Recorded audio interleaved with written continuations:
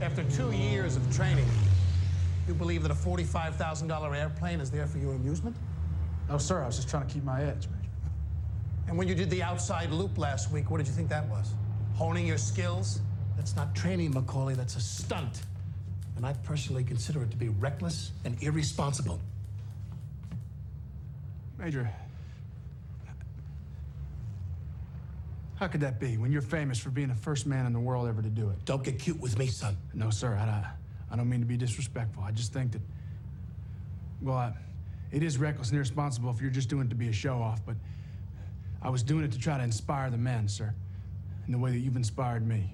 I believe the French even have a word for that, when the men get together to honor their leaders. You call it an homage, sir. A what? An homage, sir. That's bullshit, Macaulay. But it's very, very good bullshit. Thank you, sir.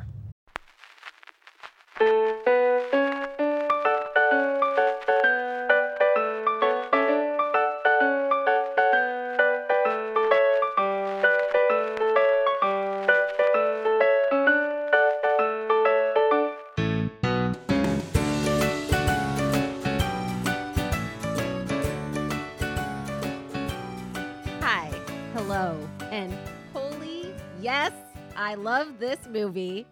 My name is Melissa. And I'm Adam. And this is Below Freezing, a podcast where we talk about movies with a Rotten Tomato score of 32% or below, which I am shocked this movie counts. Yeah. That being said, the movie that we are doing is Pearl Harbor. 3 minutes earlier. And we're recording. And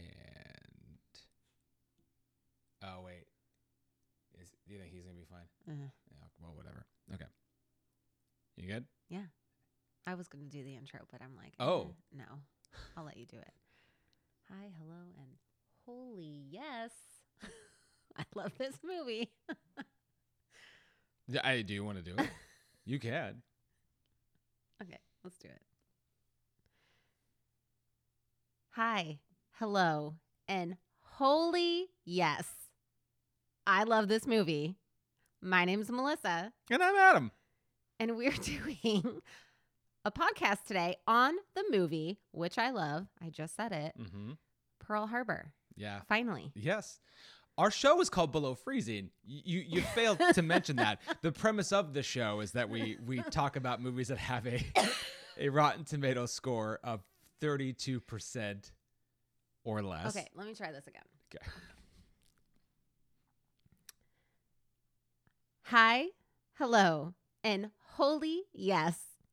My name is Melissa. And I'm Adam.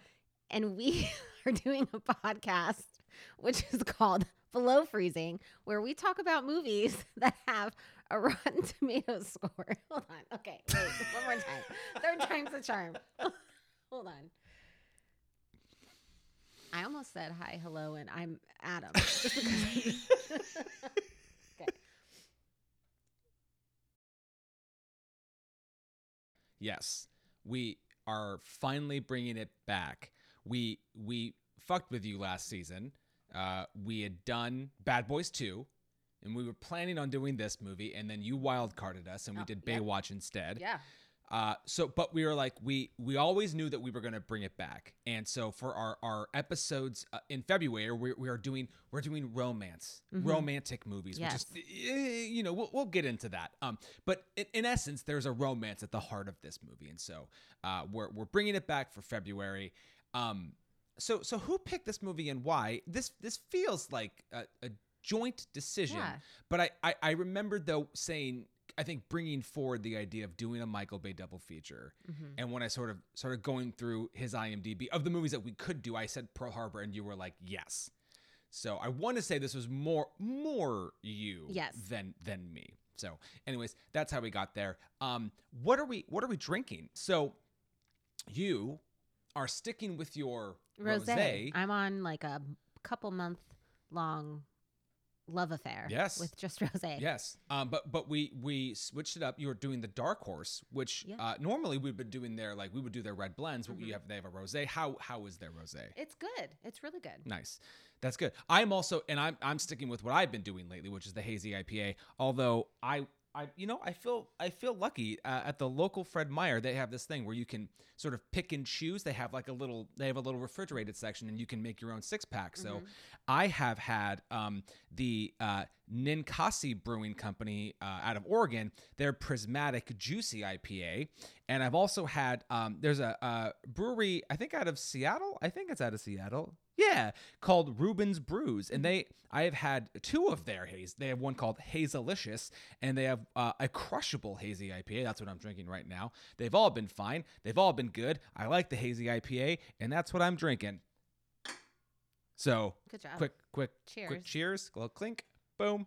Sip into the mic. Lovely. Yeah, that's good. All right. Who made the movie? Who wrote the movie? Who's in the movie? We'll do all that shit right now. We've already mentioned this is coming from Michael Bay, the much, either beloved or maligned Michael Bay, depending on who you ask and what film you're talking about. I know, personally, I love me some Armageddon. I love me The Rock. Not the biggest fan of some of the other movies. Never seen a Transformers movie. Never seen one. Oh, yeah. So I'm not really going to make a comment on that. Now, it's so funny. So I prepped this episode in terms of the research and everything months ago, and it just has kind of sat here. So it's so funny. I'm watching the movie, and at one point I know I made a note this must have 75 credited screenwriters, because it just seems like it. It's there's a lot going on. Nope. One? Just one. Wow. And I would say a fairly accomplished screenwriter. His name is Randall Wallace. He wrote the screenplay to Braveheart. Oh. And he also wrote and directed We Were Soldiers, which was the Mel Gibson Vietnam War movie, which, I don't think a lot of people loved, but I remember really liking it when I saw it. So I can't believe I don't have much more to say in terms of here's the 17 people who were attached to the. No, Well, there you go. kudos. He did great. Sure. You mean By prior to himself. this? No. Yeah, Just doing this by himself. Sure. Yeah. Yep. Okay. All right. So now Wikipedia separates the cast into fictional characters and real life characters. So fictional come first, and the bulk of the people that we're following are on the fictional side, but I'll also read the historical figures. Okay. So Ben Affleck plays Rafe. Josh Hartnett plays Danny. They are our 2 leads. Fictional. They are fictional. Okay. As is Kate Beckinsale, who plays Evelyn. Now this is the love triangle. This is who we're basically following throughout the movie. And so I'm just going to read a few more. I mean, not a few more names. This, honestly, we could probably spend the entire podcast just talking about who the fuck is in this movie, because there's a lot of people. So I'm going to read it. If you want to stop me at some point when I read a name, we can do that. So Tom Sizemore is also in this movie. He plays Earl. I just wanted to quickly throw out, because I had this epiphany as we were watching the movie, that the year after this movie came out, both Josh Hartnett and Tom Sizemore would appear in another war film, Black Hawk Down. And a couple years before this, Tom Sizemore was in another war movie, Saving Private Ryan. So he was in 3 major war films in 4 years. Dang. So that was kind of what he did. Is he Danny's dad at the beginning? No. Oh. Tom Sizemore he's the guy who runs that smaller airstrip, who's trying to shoot down planes with a shotgun. And he's like, get up, get him, get some guns up in the tower. And okay, sorry. No, the dad at the beginning. He's also been in war movies. William Fichtner. Yes. Okay. Yes, and he was also in Black Hawk Down. Okay, that's what Yeah. You said that, and I was like, wait, he is. William Fichtner is the king of the cameo. He's also the guy in the beginning of The Dark Knight who is managing the bank, and then we never see him again. I love me with some William Fichtner. He's also in a movie you keep saying that we need to rewatch. He's in Go. He's in Go for a little bit. Oh my gosh. He's in the last chunk of it, Yep. but he's in. Sorry. Oh, we do. Yeah, he's a good. I like him. He's in a bunch of shit.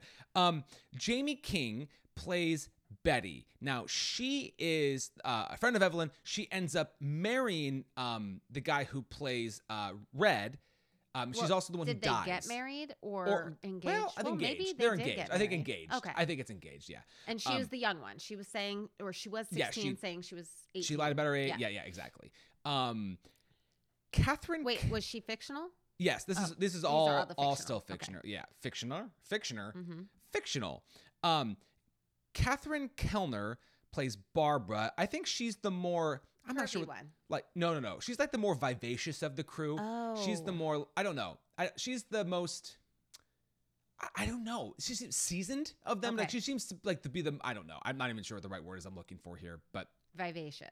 Yeah, let's go with that. Jennifer Garner is also in this movie, playing Sandra. This is pre-dating Ben Affleck, Yes, which you they so met. I did. I reminded filled me. you in on. Yes, you did. Ben Affleck was dating J-Lo during this time. This is where Jennifer Gardner and Ben met, but did Yes. not fall in love. They just met. This was the first movie. They They- fell in love in Daredevil. Quick question, and sorry, actually, Jennifer Gardner is a respectable woman. Like there is no way, even if she thought like Ben Affleck was attractive at this point, the fact that he was in a relationship, there's no way she'd even go near that with a 10-foot pole. So I'm just shout out to her because there's not a whole lot of respectable women out there. no, I'm all for it. I'm with you. A couple of days ago, you had mentioned like that I need to ask you more questions on the pod. Yes. So I'd like to start. Look, this is going to be a long episode, folks. Let's just strap in because this is so. This is an open-ended question. There's no right or wrong. I just want to hear your opinion on this. Knowing that Ben Affleck and Jennifer Garner, their relationship didn't make it. Do you think that part of how they got together was just the movie that they were working on was so bad that they just sort of like bonded over the shittiness of the because Daredevil is it's so bad. I liked it. Oh my I liked God. Daredevil, but I've only seen it once, but I did like it. It was good. It was good in a bad kind of way. Sure. Yeah. But this was like Jennifer Gardner coming out of, wasn't it Alias? That was the show that she was on. Yes. And that she, was like, her. kicked Yeah. ass in that, and then you put her in that. Like she was big at that time. So Oh yes, she was. yeah. So I think Ben Affleck has poor judgment in women. I think he gets beautiful women, but I think he has poor judgment, and I don't think anybody would disagree with you. he totally got an amazing woman with her. Yeah. And fucked it up. But, it is what it is. Boom. There you go. So continuing on with the cast. Oh my God, there's so many people here. So Ewan Bremner plays Red. That is who was with Betty. He's in a bunch of things. I would say most notably, he is also in Trainspotting. He plays Spud in Trainspotting. Okay. His stutter. When he would stutter, I Yeah. thought he was farting. His mouth wasn't even moving. Like, there are moments where I was just like, is he farting or stuttering? Like, I couldn't even, like, it was such a interesting Yeah, it's tough. stutter. I'm trying to I don't no, and I'm certainly not making fun of stutterers. No. It almost seemed like it was we talked a little about this. For the first hour and 10 minutes of this movie, this is a comedy. It definitely is. It is a funny movie. And his thing is like, I'm sorry, it's funny. Like the way he is doing it is funny. And all the moments that he does that, yes, there's a lot in this movie that we were laughing about, going, oh wow, they really like. We'll get one of my favorite. Honestly, one of my, just a very very funny scene we'll get to when we talk about the movie because I thought it was hilarious. Now, I don't want to play my hand too early here, but maybe I should. Next up in the cast list, and I would easily say is my savior of the film, Oh, God. Michael Shannon. I wrote him down too, and Play- it's specifically Yes. the scene. Oh my gosh, now I'm just like having a brain fart. they're all talking about like, I have a woman, and he's like, I have a girlfriend. Oh, it's right before Evelyn comes to talk as she's like walking in the red dress, and then the one guy looks down at him and he goes, "Good for you." Yeah. And it was like just this, and we were laughing so hard because it was just like my favorite moment in that thing is where he's lingering behind, like, oh, I forgot my tools, and then the camera actually switch. It's a shot of just Kate Beckinsale, and you see him. You can hear him say, "Forgot my tools again." just like, it's very quiet, but it's like you can totally hear it. Anyways, he plays Goose. No, he was my savior. Oh, he was amazing. He was amazing. So just a few more in the fictional category. Dan Aykroyd, his character of Captain Harold Thurman, who is a Navy intelligence guy. Yeah. He's kind of a composite of a lot of real people, but that character was not. Okay. And then so you also, the last person I want to say out of the fictional side, because you were asking about her. Her name is Sarah Rue. She plays Martha. She's the curvier of the girls. Oh, okay. So I have her IMDb up. Oh my gosh, Sarah Rue. So she was in Can't Hardly Wait, but I don't. No, it was a TV show. Okay, so before this, I don't reckon. Minor Adjustments was a TV show she was on. The Simple Life. Yep. Yeah. Yeah. Okay. She played Melanie on that. Yep. It looks like she was on like a Disney or a Nick show called Zoe, Duncan, Jack, and Jane. I don't know what the fuck that is. She was on a TV show called Popular. This is my God. Popular. Okay. Do you know who else was in Popular? I don't. What's her name? Okay. Iron Man. Leslie Bibb. Oh, okay. Leslie Bibb was the blonde. Remember, okay. I've brought that show up. You have on quite the a few Skulls times. because Yes. because we did the Skulls. Apparently she played a babysitter in The Ring. So that's a thing. She was also on a TV show called Less Than Perfect. Apparently she was on a couple episodes of Big Bang Theory. No. A lot of TV as I'm going through here. No, she looked very familiar. But TV. Popular, that's what it was. It was Popular. She has, her TV is her bag. I'll just say that. That's what she's been in. So now we got to go to the historical characters. Starting with Cuba Gooding Jr., who plays Petty Officer Second Class Doris Miller. Mm-hmm. John Voight playing FDR in this movie. Yep. Colm Feore plays Admiral Husband E. Kimmel. Now, he's been in a bunch of stuff, and I don't know if you want me to pull up his IMDb at all, but Colm Feore has been in like, I don't know, so many things. Well, oh yeah, that's right. He was in maybe the thing that you might recognize. He plays the other attorney in Chicago, opposite Richard Gere. Oh my gosh. Yep. So that's that's just one thing, but he's been in a bunch of shit. So so there's that. We also have Alec Baldwin playing Doolittle, and I think that might be. I don't know if there's anybody else. Yeah, no, I think we're good. I think we're good. Because honestly, I've been recording for like 14 minutes, and we're not even to like the second part of this where we talk about all the other stuff. Yeah, so, no. I think that's good. Yeah, okay, good, great. All right, so here we go. Accolades. This is going to be fun because they're all over the place. Oh God. Okay. Okay, so like, what Academy Awards? I thought. Okay, so now you thought wrong. Because you thought this was up for Best Picture. In fact, I think you might have even said it won Best Picture. I did tell you it won Best Picture. It did not. It did not. A Beautiful Mind won Best Picture the year that this came out. This did win Best Sound Editing, and it was also up for Best Sound Effects, Visual Effects, and Song that year. And at the Golden Globes, it was also up for Best Song and Best Score. It didn't win any of those. What song? A Faith Hill song, I think may it be or something like that. Okay. It was a Faith Hill song. Yeah. But like the American Society of Cinematographers, it was nominated for Best Theatrical Cinematography, and then we get some of the what's the word I'm looking for? Like the hip or the like back when these like the MTV Movie Awards. Yeah. So it won Best Action Sequence. Yep. It lost Best Male Performance. Both of our leads, to Will Smith in Ali. And it also lost Best Female Performance for Kate Beckinsale to Nicole Kidman in Moulin Rouge. Okay. Now we get to some of the nominees that we are a little bit more accustomed to. Okay. On Below Freezing here. The Saturn Awards. No. Those are for horror and science fiction movies. Well, Here come, but we'll start with the Stinkers Bad Movie Awards. It was nominated for Worst Picture and Worst Sense of Direction, which it didn't win though. And when this will be the winner of a lot of these.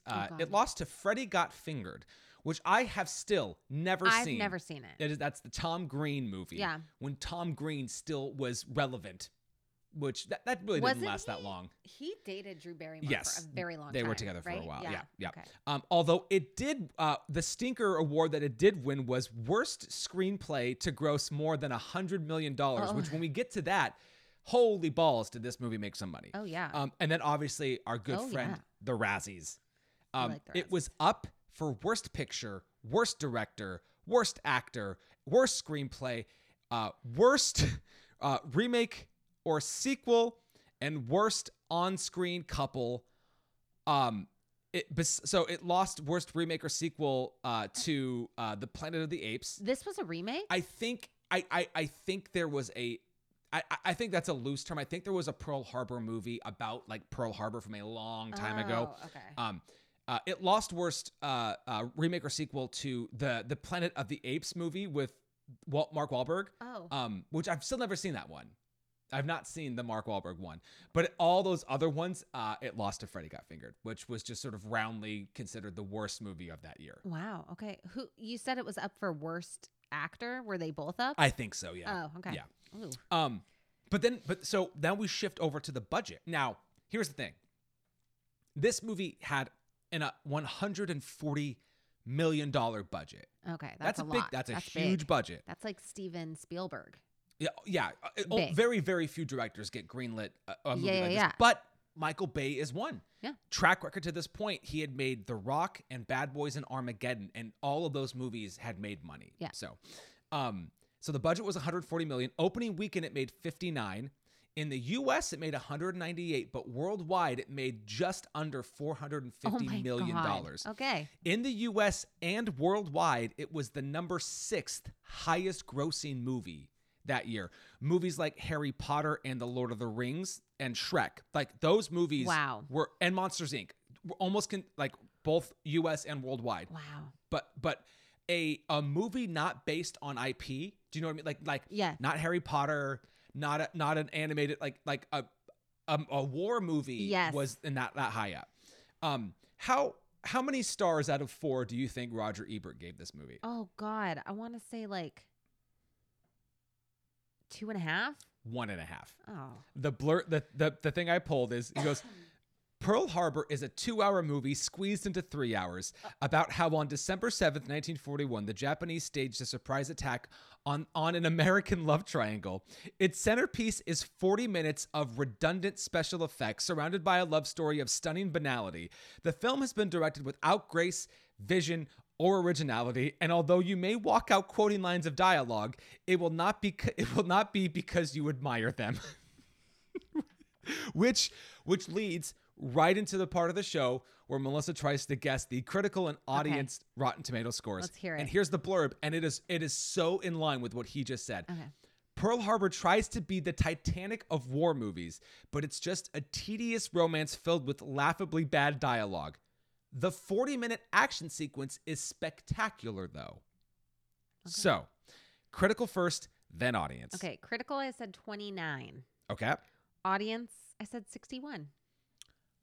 You were off by the same amount for both. Huh. You said 29. Yeah. 24. It was a little lower. Wow. Yep. And you said 61. Yeah. 66. Oh. Okay. So really close on both. Pat on my back. It has been Pat.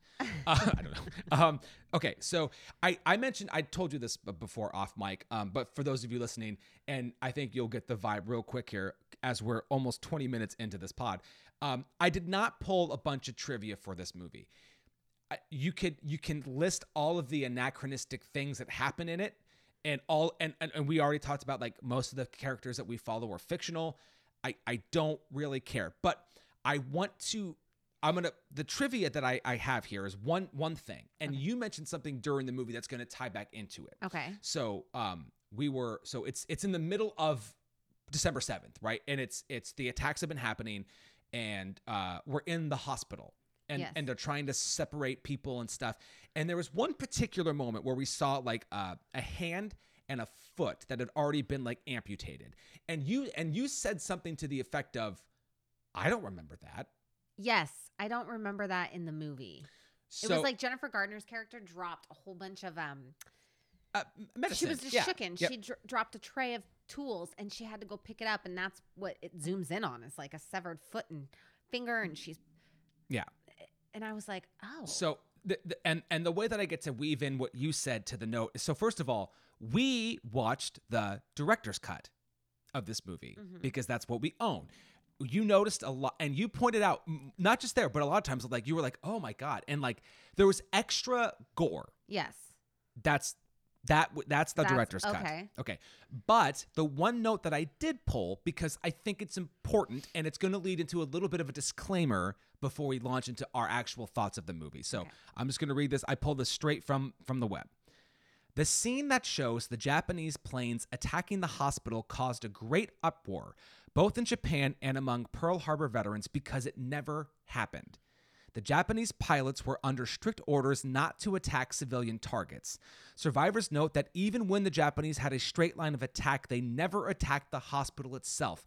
Director Michael Bay said he added the scene to make the attack seem more barbaric. Oh my God.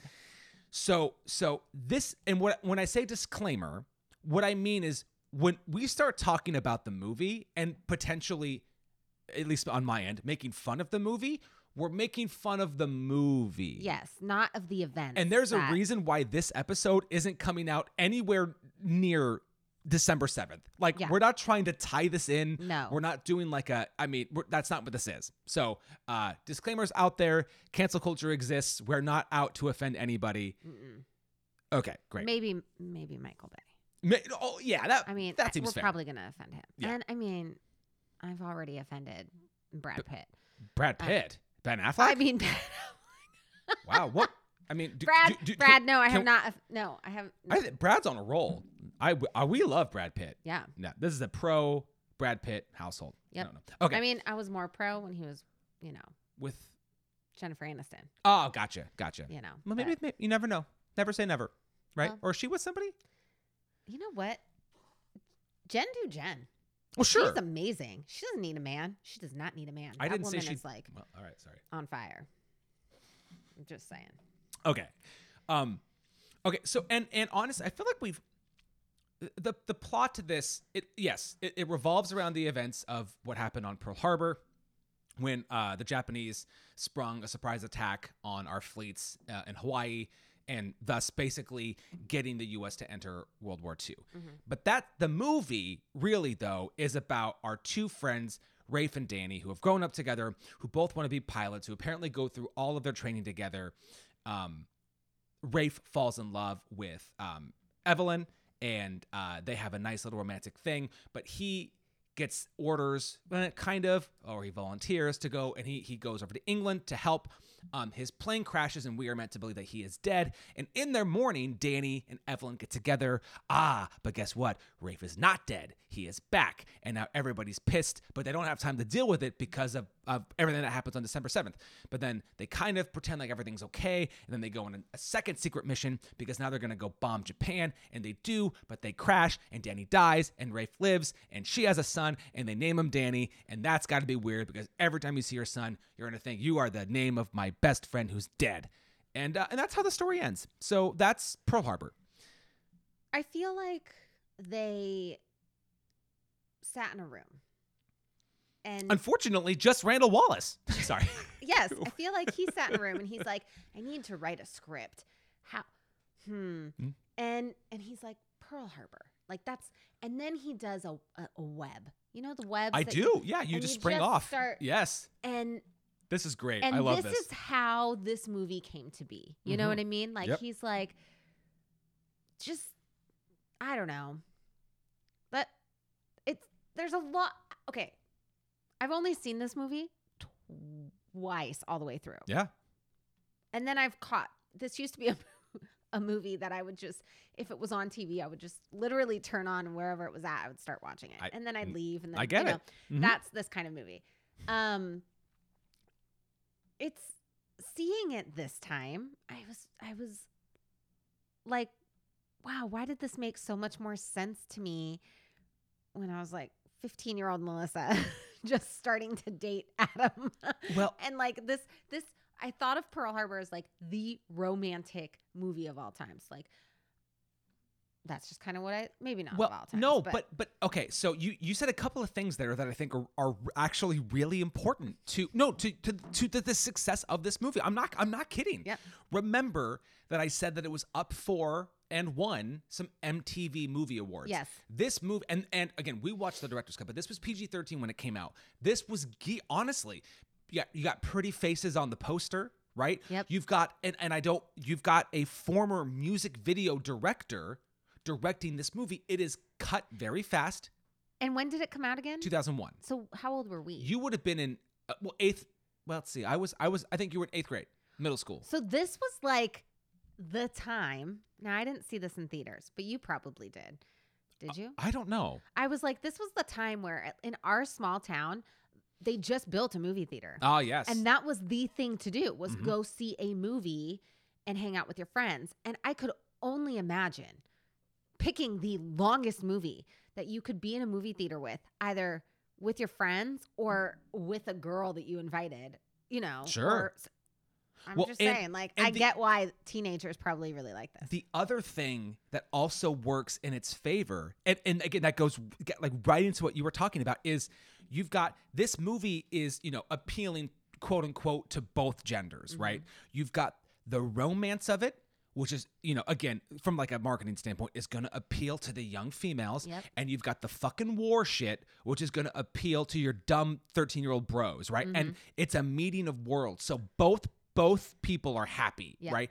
And all of that, when you mix all of that in, you get a $450 million movie. Like, that's so I am not even remotely confused as to the success of the movie. Right. But you're right. Like, you watch this years later, it's like you already know that some of the stuff is problematic, and then you come back and you watch it again, and it's like, wow, this really isn't as romantic as I thought. Yeah. Yeah. So I'm all with you. There's a quote that we get. This stuff with the kids is like, it lasts like 5 minutes, and we don't care. So, and then we basically meet our two young hotshot Besties. pilots, right? Yeah. And they're doing a thing, and then they get in trouble because they like play chicken, and they're in Alec Baldwin's office, and Ben Affleck's trying to talk his way out of it, and there's a line that gets said. And I think this is not only the quote of the movie, but it also describes the movie. And Ben Affleck is saying, like, well, sir, how can you reprimand me when you were known for doing this? And Alec Baldwin goes, that's bullshit. And like Ben Affleck's like, no, I didn't mean to offend. He's like, no. It's very good bullshit. That's what this movie is. Very good This bullshit. movie is very good bullshit. Hey. That is what this movie is. That I really can't even. So, okay. So I actually do have some questions and I marked them as I went through. So my first question is, and I think I know the answer to this, but I'll ask it anyway. Is this a better movie if it's a different director? Oh, I mean, it's a different movie. I think seeing it now, like just finishing watching it, and I love a good romance movie. I love it. But I think I would really appreciate more like factual war Pearl Harbor movie, like really behind the scenes of like Sure. how they lost, how the U.S. could not find all the Japanese Japanese fleet. for Yeah. days, and they're like, this is terrifying, but we're not going to say. It's like more and more behind the scenes about that, and like truth about that. Yeah. That's what I was like, wait, what is that? A few Oh. times I was like, I need to go back to like U.S. history or Yeah, world, not yeah. world history. Well, both. but, Yeah, like, yeah. Yeah, both. Clearly, I need to go back to. Well, no, it's both. But it's our history, I but it's would've- world history. I really wanted to see that. Yeah. This whole love triangle, gosh, I mean, obviously we have to get to that, but this whole love triangle is really like confounding to Yeah. me. I'm very. Well, maybe we should talk about the meet cute with Ben Affleck and Kate Beckinsale. Which, by the way, I can't believe we haven't. It's been this far before we said Kate Beckinsale. We are Yes. clearly going to be spending a lot of time with her over the next couple of months. Now, what have you liked her in? What her performance? Oh God, better this. No, Underworld. I disagree. I didn't. I was like, what accent are you trying to do right now? I didn't like it. Oh, I I was not a fan. No, that's fine. Okay, so obviously we get to the point where there's like the nurses are heading into the town on a train and the guys are going in by car, and Kate Beckinsale is sort of recollecting the events of her and Ben Affleck, and they meet, and he can't read, and she passes him because she feels guilty, and he wants to like, you know, basically say thank you and stuff, and so there's a moment where he gets a second shot and he's woozy and he breaks his nose. And he waits for her. This is like one of the funniest goddamn things. He waits for her after like her shift, and he's like, I want to say thank you. His nose is bandaged up, and he's like, you know, I got some genuine French champagne, and they're sitting on the steps, and they're having a nice conversation. He goes to open the champagne, and the cork hits him right in the nose, and I mean, I was belly laughing. I thought it was fucking hysterical. Because I mean, like, I started laughing too. But this is very funny. And all of the witty shit with him and Alec Baldwin when they're in the office, like, and all the soldiers, like the one guy's like, I am one attractive guy, and like, and the whole stuff with the clove oil where he puts too much on. my and, God. like at this point, the movie is just funny. It's a comedy. Yeah. It really is. No, I 1,000% agree with you. But I do like how we get their introduction and like, you know, how they kind of meet, and they have this fast attraction with each other and they're falling in love. But it's only been like 4 weeks or something like that, right? Or yeah, something like that. 6 weeks, 4. Yeah, it's something like that. Yeah. It hasn't been a long time. No. And so, okay, we have to talk about the relationship. Yeah. We need to talk about the triangle right Yes, now, because do it, that's do how it. they meet. Yes. And then they fall hard for each other very fast. And Yep. then he's like, I'm going. Yep.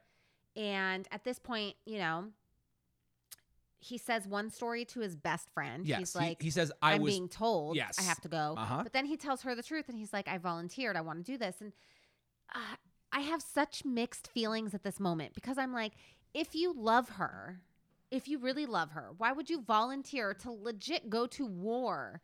It's because obviously it's because his head is like this ego. I feel like he has this ego of like, I have to just like fight. I need to do this. Well, right? the whole I don't know.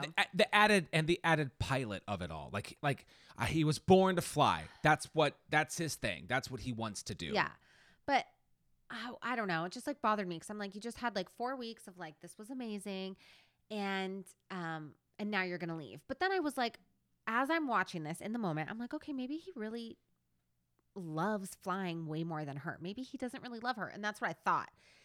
Until we get in the moment where they're in, you know, he tells her, oh, they're about to have a night together, their last night together, and they're going to go up to the hotel room and finally have sex because they haven't. And he's like, no, I don't want to do it this way.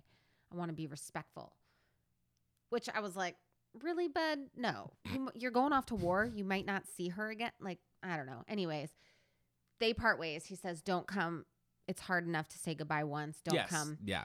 And then Yeah. as we're in the train station, he's looking around. Josh Hartnett's character, Danny, is like, why are you looking for her? You told her not to come. And he's like, yeah. But what did he say? He It's goes, a test. yeah, I told her not to come. But if she does come, then that means she really loves me. Really bothered me this time, because I was like, wait a minute. That's such a asshole dick thing to do. Like, you're the one that's leaving, and you're putting all this on her in a way. Yeah. Where I don't know. I really didn't like it. And that this time around made me look at Ben Affleck's character going, peace. Yeah. Don't come back. Yep. Because she deserves better than that. Sure. And it's only been 4 weeks. Not going to hear different from me. 16-year-old Melissa was like, oh my God, that's love. That's like, yeah, he loves, and she came.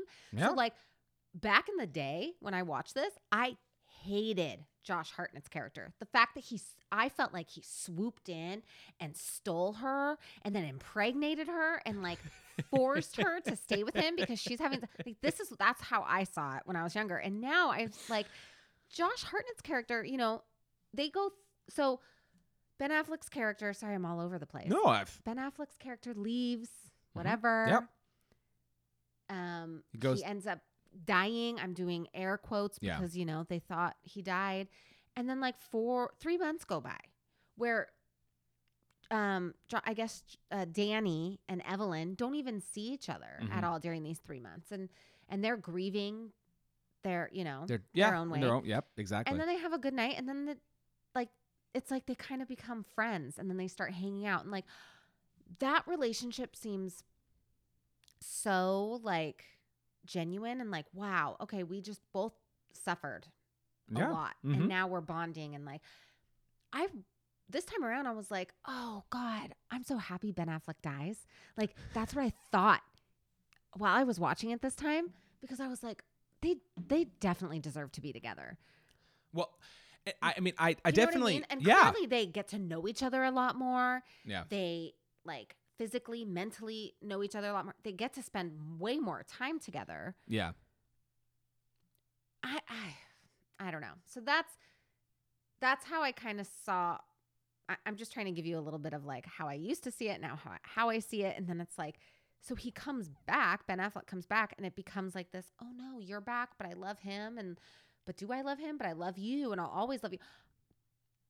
I just don't get, from that point on, when he comes back, I do not get the relationships anymore. Like, I don't understand where she's at, because clearly it's like, okay, you had an infatuation for him, but I don't think you really loved him the way that you have a new love with Danny. See, it's funny. I think what the movie is trying to do is to tell us that she actually loves Rafe more than Danny, but because she's pregnant,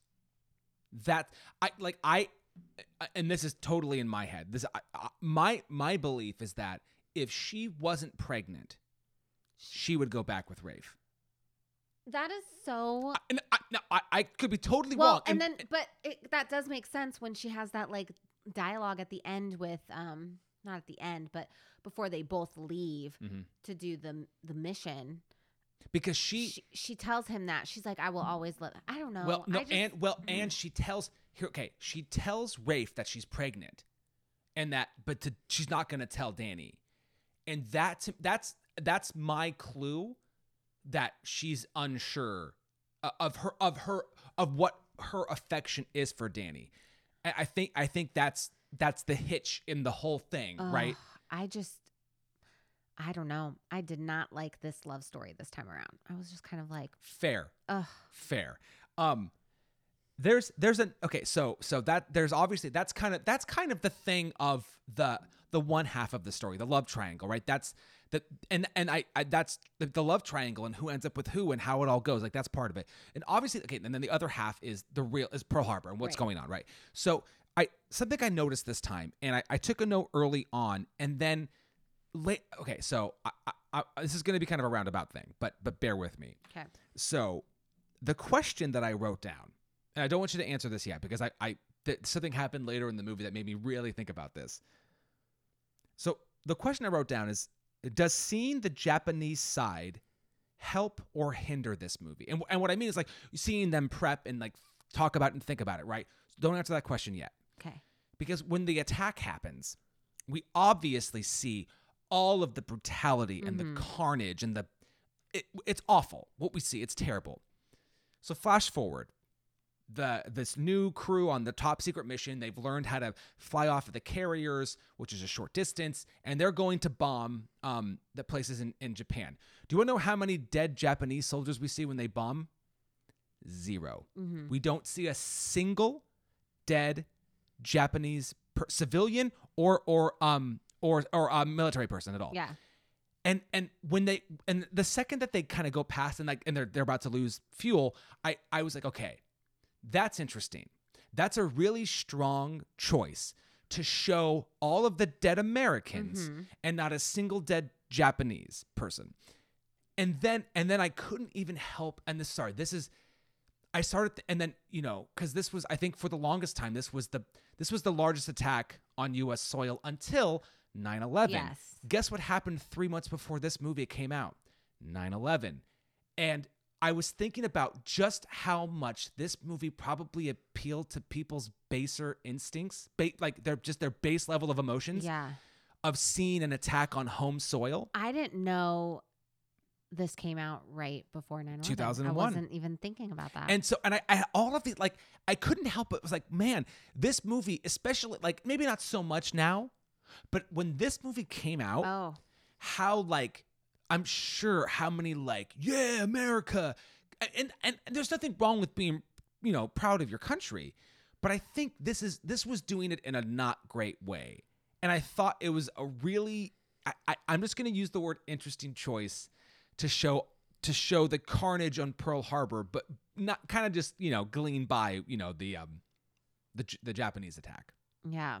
That is very, it's very interesting. I couldn't help. I couldn't help but think about it. I find it very, but like, I find it disgusting at the beginning when you said Michael Bay decided to show the hospital being like attacked to make it more brutal. Sounds very disgusting when Pearl Harbor, all people have to think of is December 7th. That date alone, like, people know what happened on December 7th and how brutal that was. I mean, clearly you go to Hawaii now and you go there and you can see the carnage and everything that's left. And, like, I don't think you have to make it more. It's just a little disgusting to hear that, because it's like, you don't have to make that date any more brutal than it actually was. And I think there's something too about, this movie, and this is a very obvious thing I'm going to say, but this movie is excess. Everything. Excess. Well, that's everything. Michael Bay. He is that.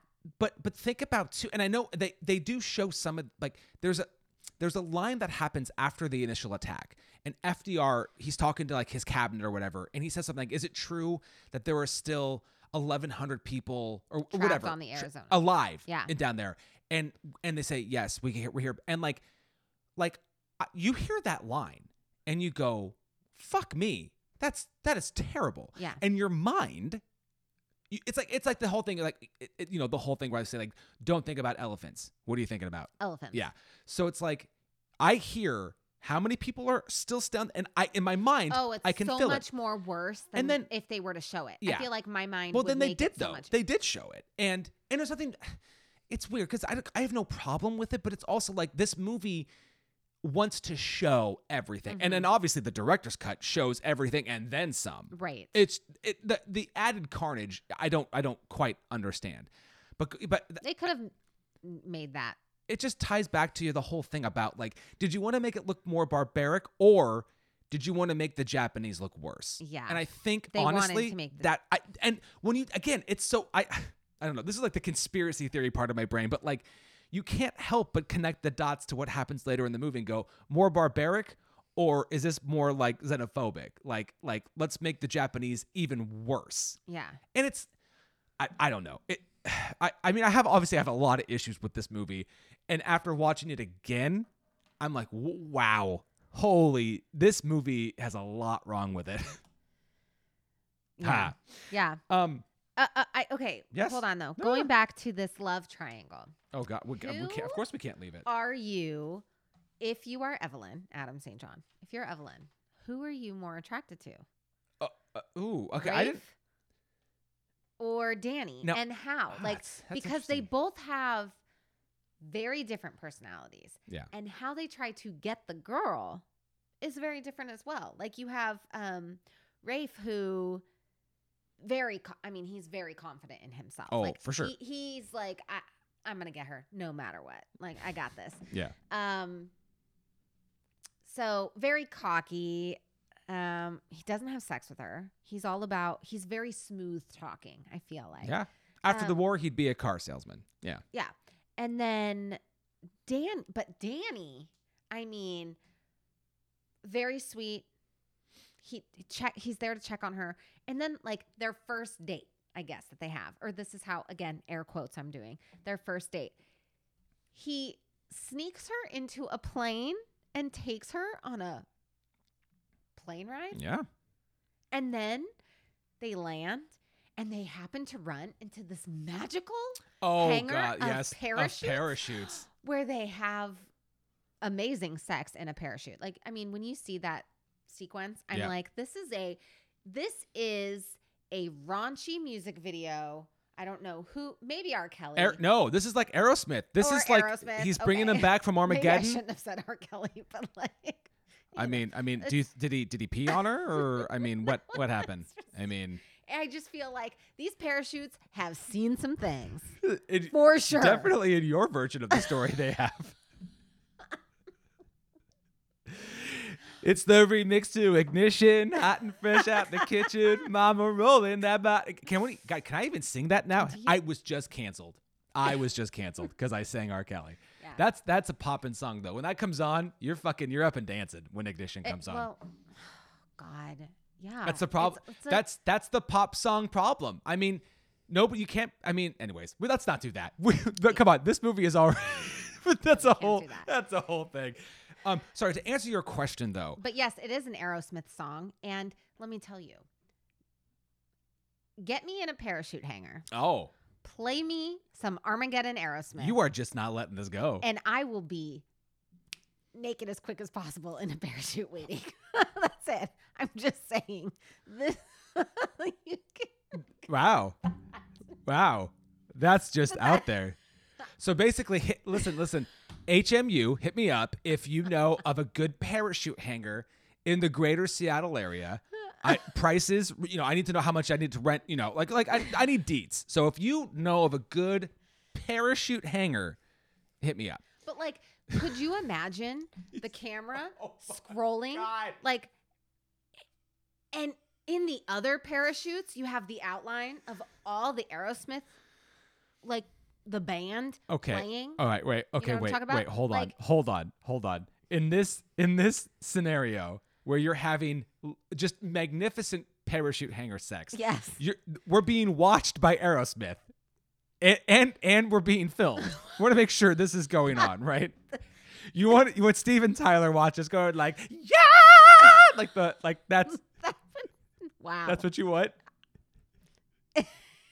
Holy shit. There are parachutes between us, so it's clearly not like, it's just silhouettes that we're all seeing of each other. And I think I'd be okay with that. But like, if the wind machine is going as it was in this movie, I mean, come on. People are going to see some stuff. There's going to be some side boob. I'm okay with side boob. No, okay. Well, all right. Can I go back to answer the question that you asked? Yes. Which was which one I would have. Well, no, okay. Now here, but you said which one would I be more attracted to, or which one would I pick, or is it the same question? Because I don't know, Adam. Because because I think of Josh Hartnett and Ben Affleck. I will be honest.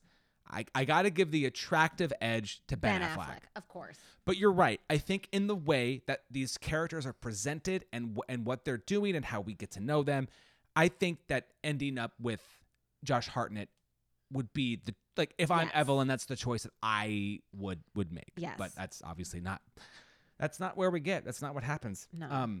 But if you're going to be in a love triangle and your first choice, Ben Affleck, you thought died, and then you were like, okay, I'm going to move on to my second choice. And then and then you get impregnated by your second choice, but then it's all of a sudden like both choices come back to you and you're like, oh fuck, I wish I could have gone back to number one. This does work out for her in the end. Sure. That sounds really awful to I mean, say. it only took one person dying for that. I was just kind of like, oh, I don't know. For the father of your unborn child to no longer be on this earth. But this is where I'm like, you know what? Isn't polygamy like multiple wives, or what is that? Yeah. Why couldn't we just introduce like the option of having multiple husbands? I think there could easily be the woman. I mean, let's face it. There is the matriarch of the family. It's always a woman. Well, that's what matriarch is, babe. But no, what I mean is like the head of a family. I know matriarch is Well, a woman. Just want to But, put it out like, there. It's there's always a woman that's telling a man what to do. Like that's kind of how that's Well, how listen, it is. just because it's true in this household does not mean that holds true across all households. Well, I mean, I know my place. That's yeah, you basically do. where we're at. I mean- I might do like the research for the pod and stuff, but that's about as much control as I get in the household. Yeah. You're told what to do by our 4-year-old. Yeah, I'm having a real fucking issue with that lately. Yeah. I'm getting when she tells me what to do, it takes all of my might to not get into like a verbal argument with her. I'm constantly getting in a verbal argument with her, and you are covering up your mouth laughing in the background because I'll tell her what to do, and then she goes, "No, you're gonna," and she does the whole like, oh gosh, when somebody goes, "You need to do this," "No, you're gonna do this," Yeah. Sophie nails that, and it's so frustrating, and she does it anyways. She just does it all the time, and it's Yeah. really hard when I look in my peripheral and you're covering your mouth laughing because Well- you can't believe she just. Would you rather me laugh? That wouldn't help the situation. Okay, so I have. So I wanna bring this up because you mentioned the date. I have another question for you, and Okay. you mentioned her. Josh Hartnett taking her up in the plane, Yeah. right? And she's like, "Don't do this." My dad took me up, but don't do the barrel roll. And then he does the barrel roll, and she's like, "Oh, I liked it." Was that the first orgasm she had that night? Right then, the barrel roll. Oh, easily. Okay, great. So she did climax before the sex. Good. So Yeah. that's good. All right. I was really hoping And that she again, probably like, did. I mean, looking at Josh Hartnett. Josh. Looking at Josh, he is somebody that is going to make sure his woman is taken care of a few times before. I like that's Ben Affleck is like, I'm good. yeah. I don't know these people at all, but I think the vibe I get from them, I would agree. I think that's true. Yeah. Now, something that I think has slowly been coming back on the pod, and I definitely is Adam's Film Corner.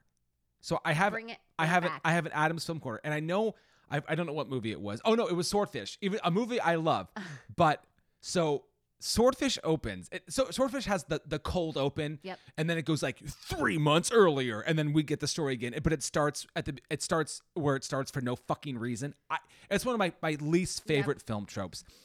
One of my other least favorite film tropes is the whole like Ben Affleck dies until he doesn't, and he's back, and it's to me it's lazy film writing.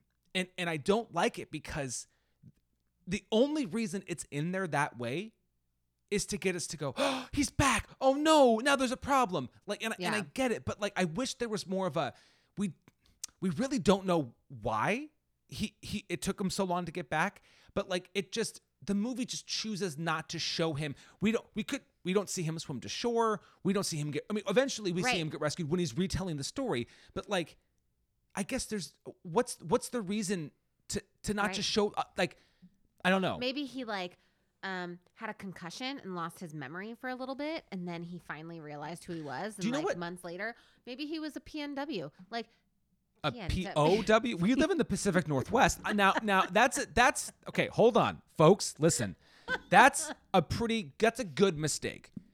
That's a good one because we frequently will say the PNW because that's where we live. PNW is what we say. And we're talking about a war movie. That I'm gonna give you that one. Thank you.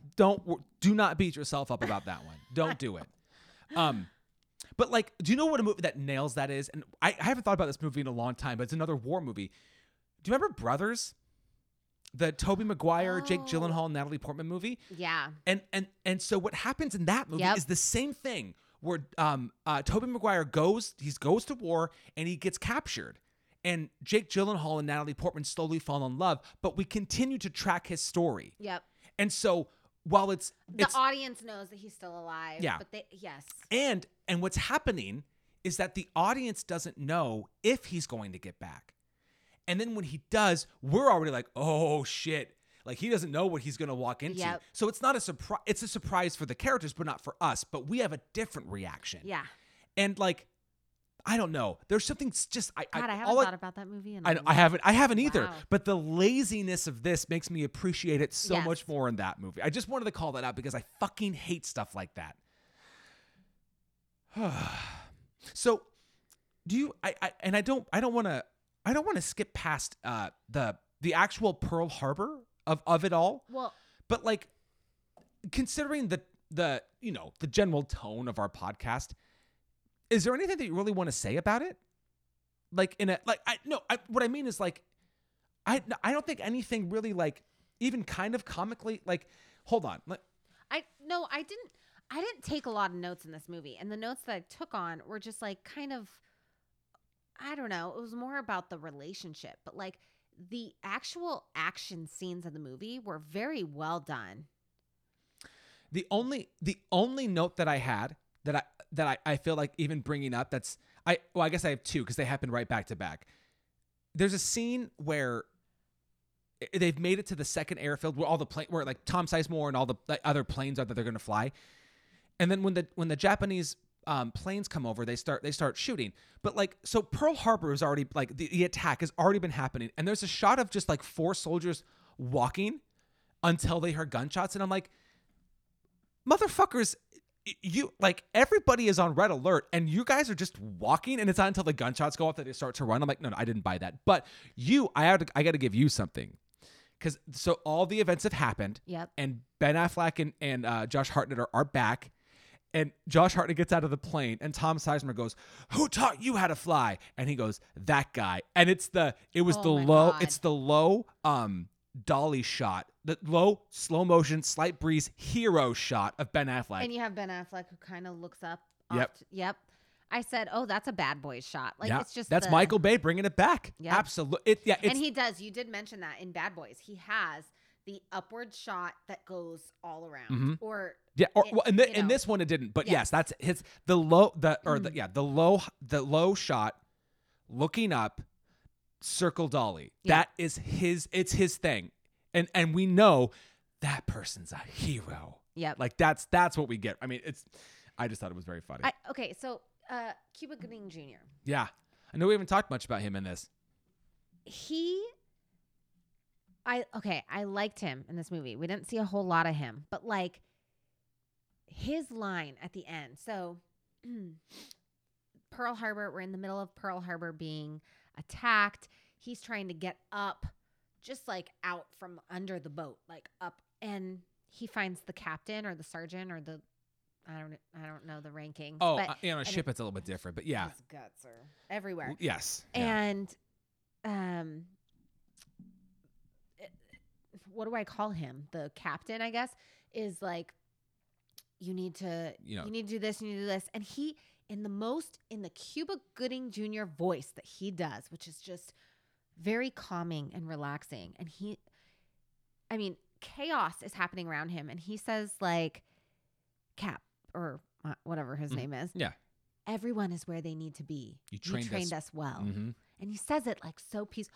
I like wrote that down because I was like, God damn it, you fucking Oscar winner. Like that line. I was like, the way he nailed that line and his composure and how he said it with everything else around him being just insane chaos. I really appreciated it and was like, God, I love him. And it made me go, why couldn't we see more of him and that character in this movie? I would have liked it. Yeah. And it's the other thought too. So he really breaks out into the scene with Hasn't he won an Oscar? Yeah, for Jerry Maguire, That's which we right. talked Okay, about on Rewind.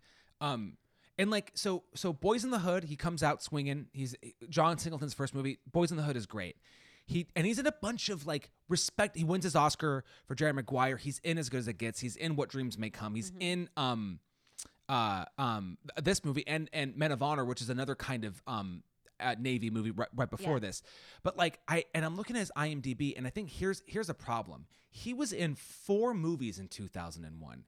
He was in Pearl Harbor, something called In the Shadows, which I'd never heard of.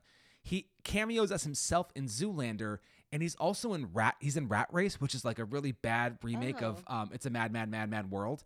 And then from that point on, he's Snow Dogs, Boat Trip, Radio, Norbit, Daddy Day Camp, like I don't know what happened.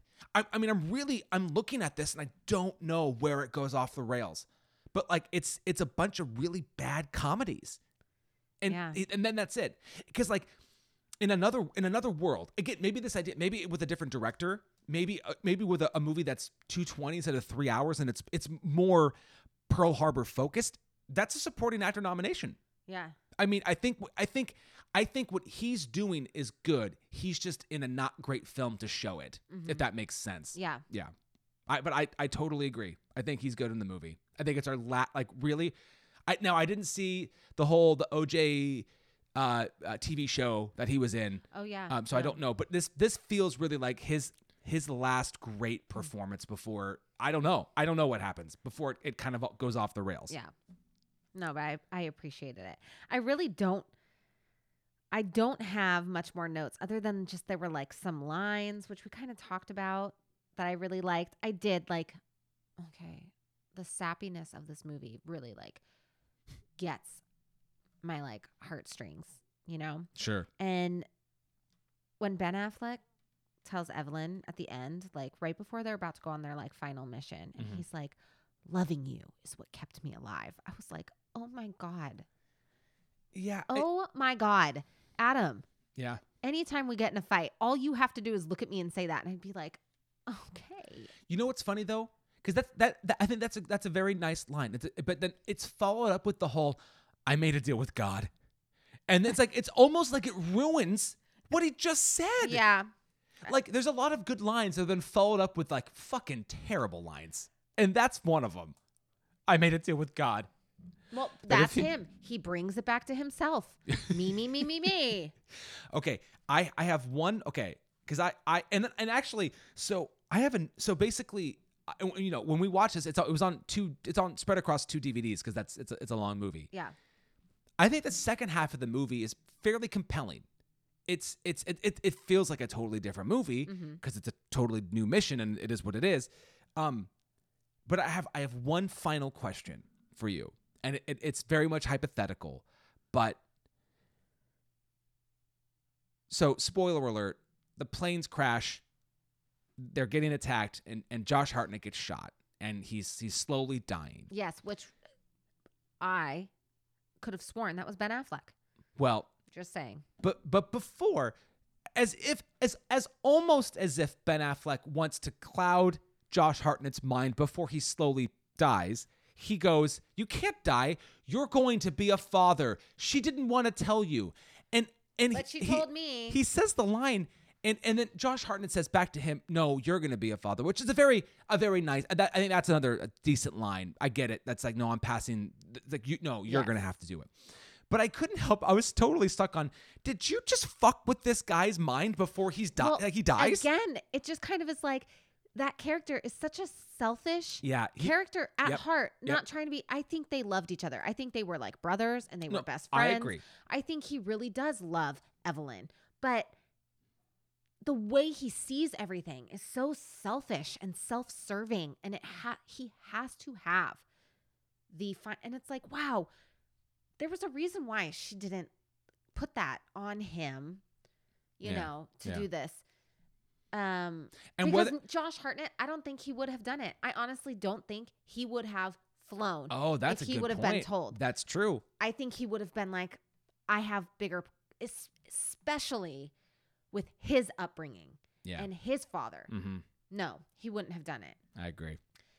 So, and I think she knew that, and that's why she's like, I'm not going to do it. And so for him, Ben Affleck, to do that right at the end, but then you see it in Josh Hartnett's eyes and Danny's eyes. You see it where he's just like, no, you're going to do this. Again, it's just like, you're a fucking good guy. Yeah. You are a good guy. Yeah, I agree. I agree. Ladies, if you're single out there and you're listening, it's not always the attractive men that are the good ones. You need more. What is it? What was her name? Betty. Sexy, hot, young, had the whole world, many men in front of her that she could have picked from. And she went with, what's his name?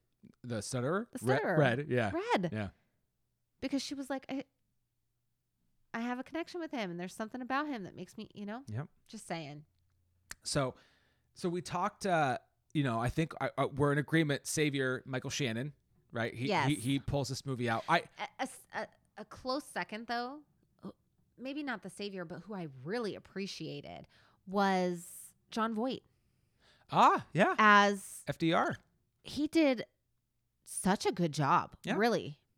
Yeah. I thought so. I don't know the voice enough to be like, but like I that liked doesn't. the dialogue. I liked what was being said, and every time he had a speech. And now I do know, like, FDR was very what's the word I'm looking for? I mean, his speeches were very well. Oh, he was very articulate. Yeah, he was very. Thank you. I'm not being articulate. No, but that was back in the day yes. when, like, I mean, that's.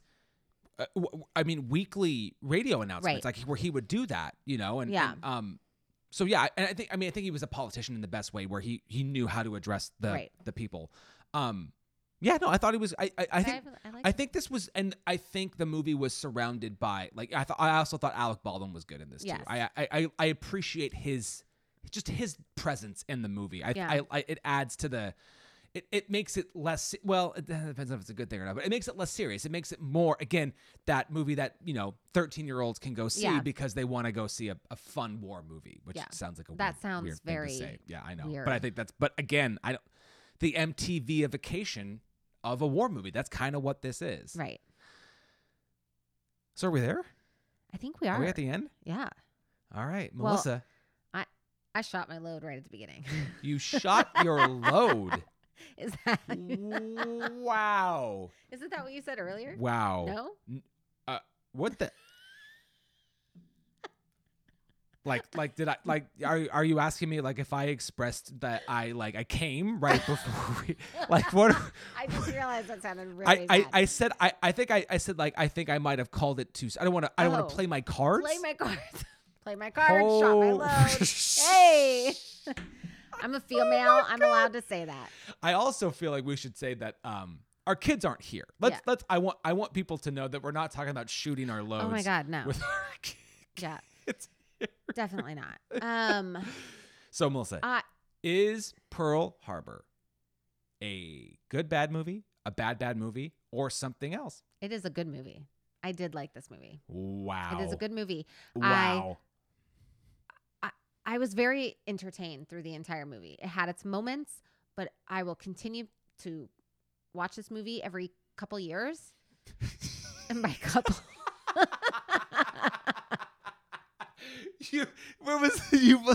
The last time you watched this, I think Obama was in office, like in his first term. So every president.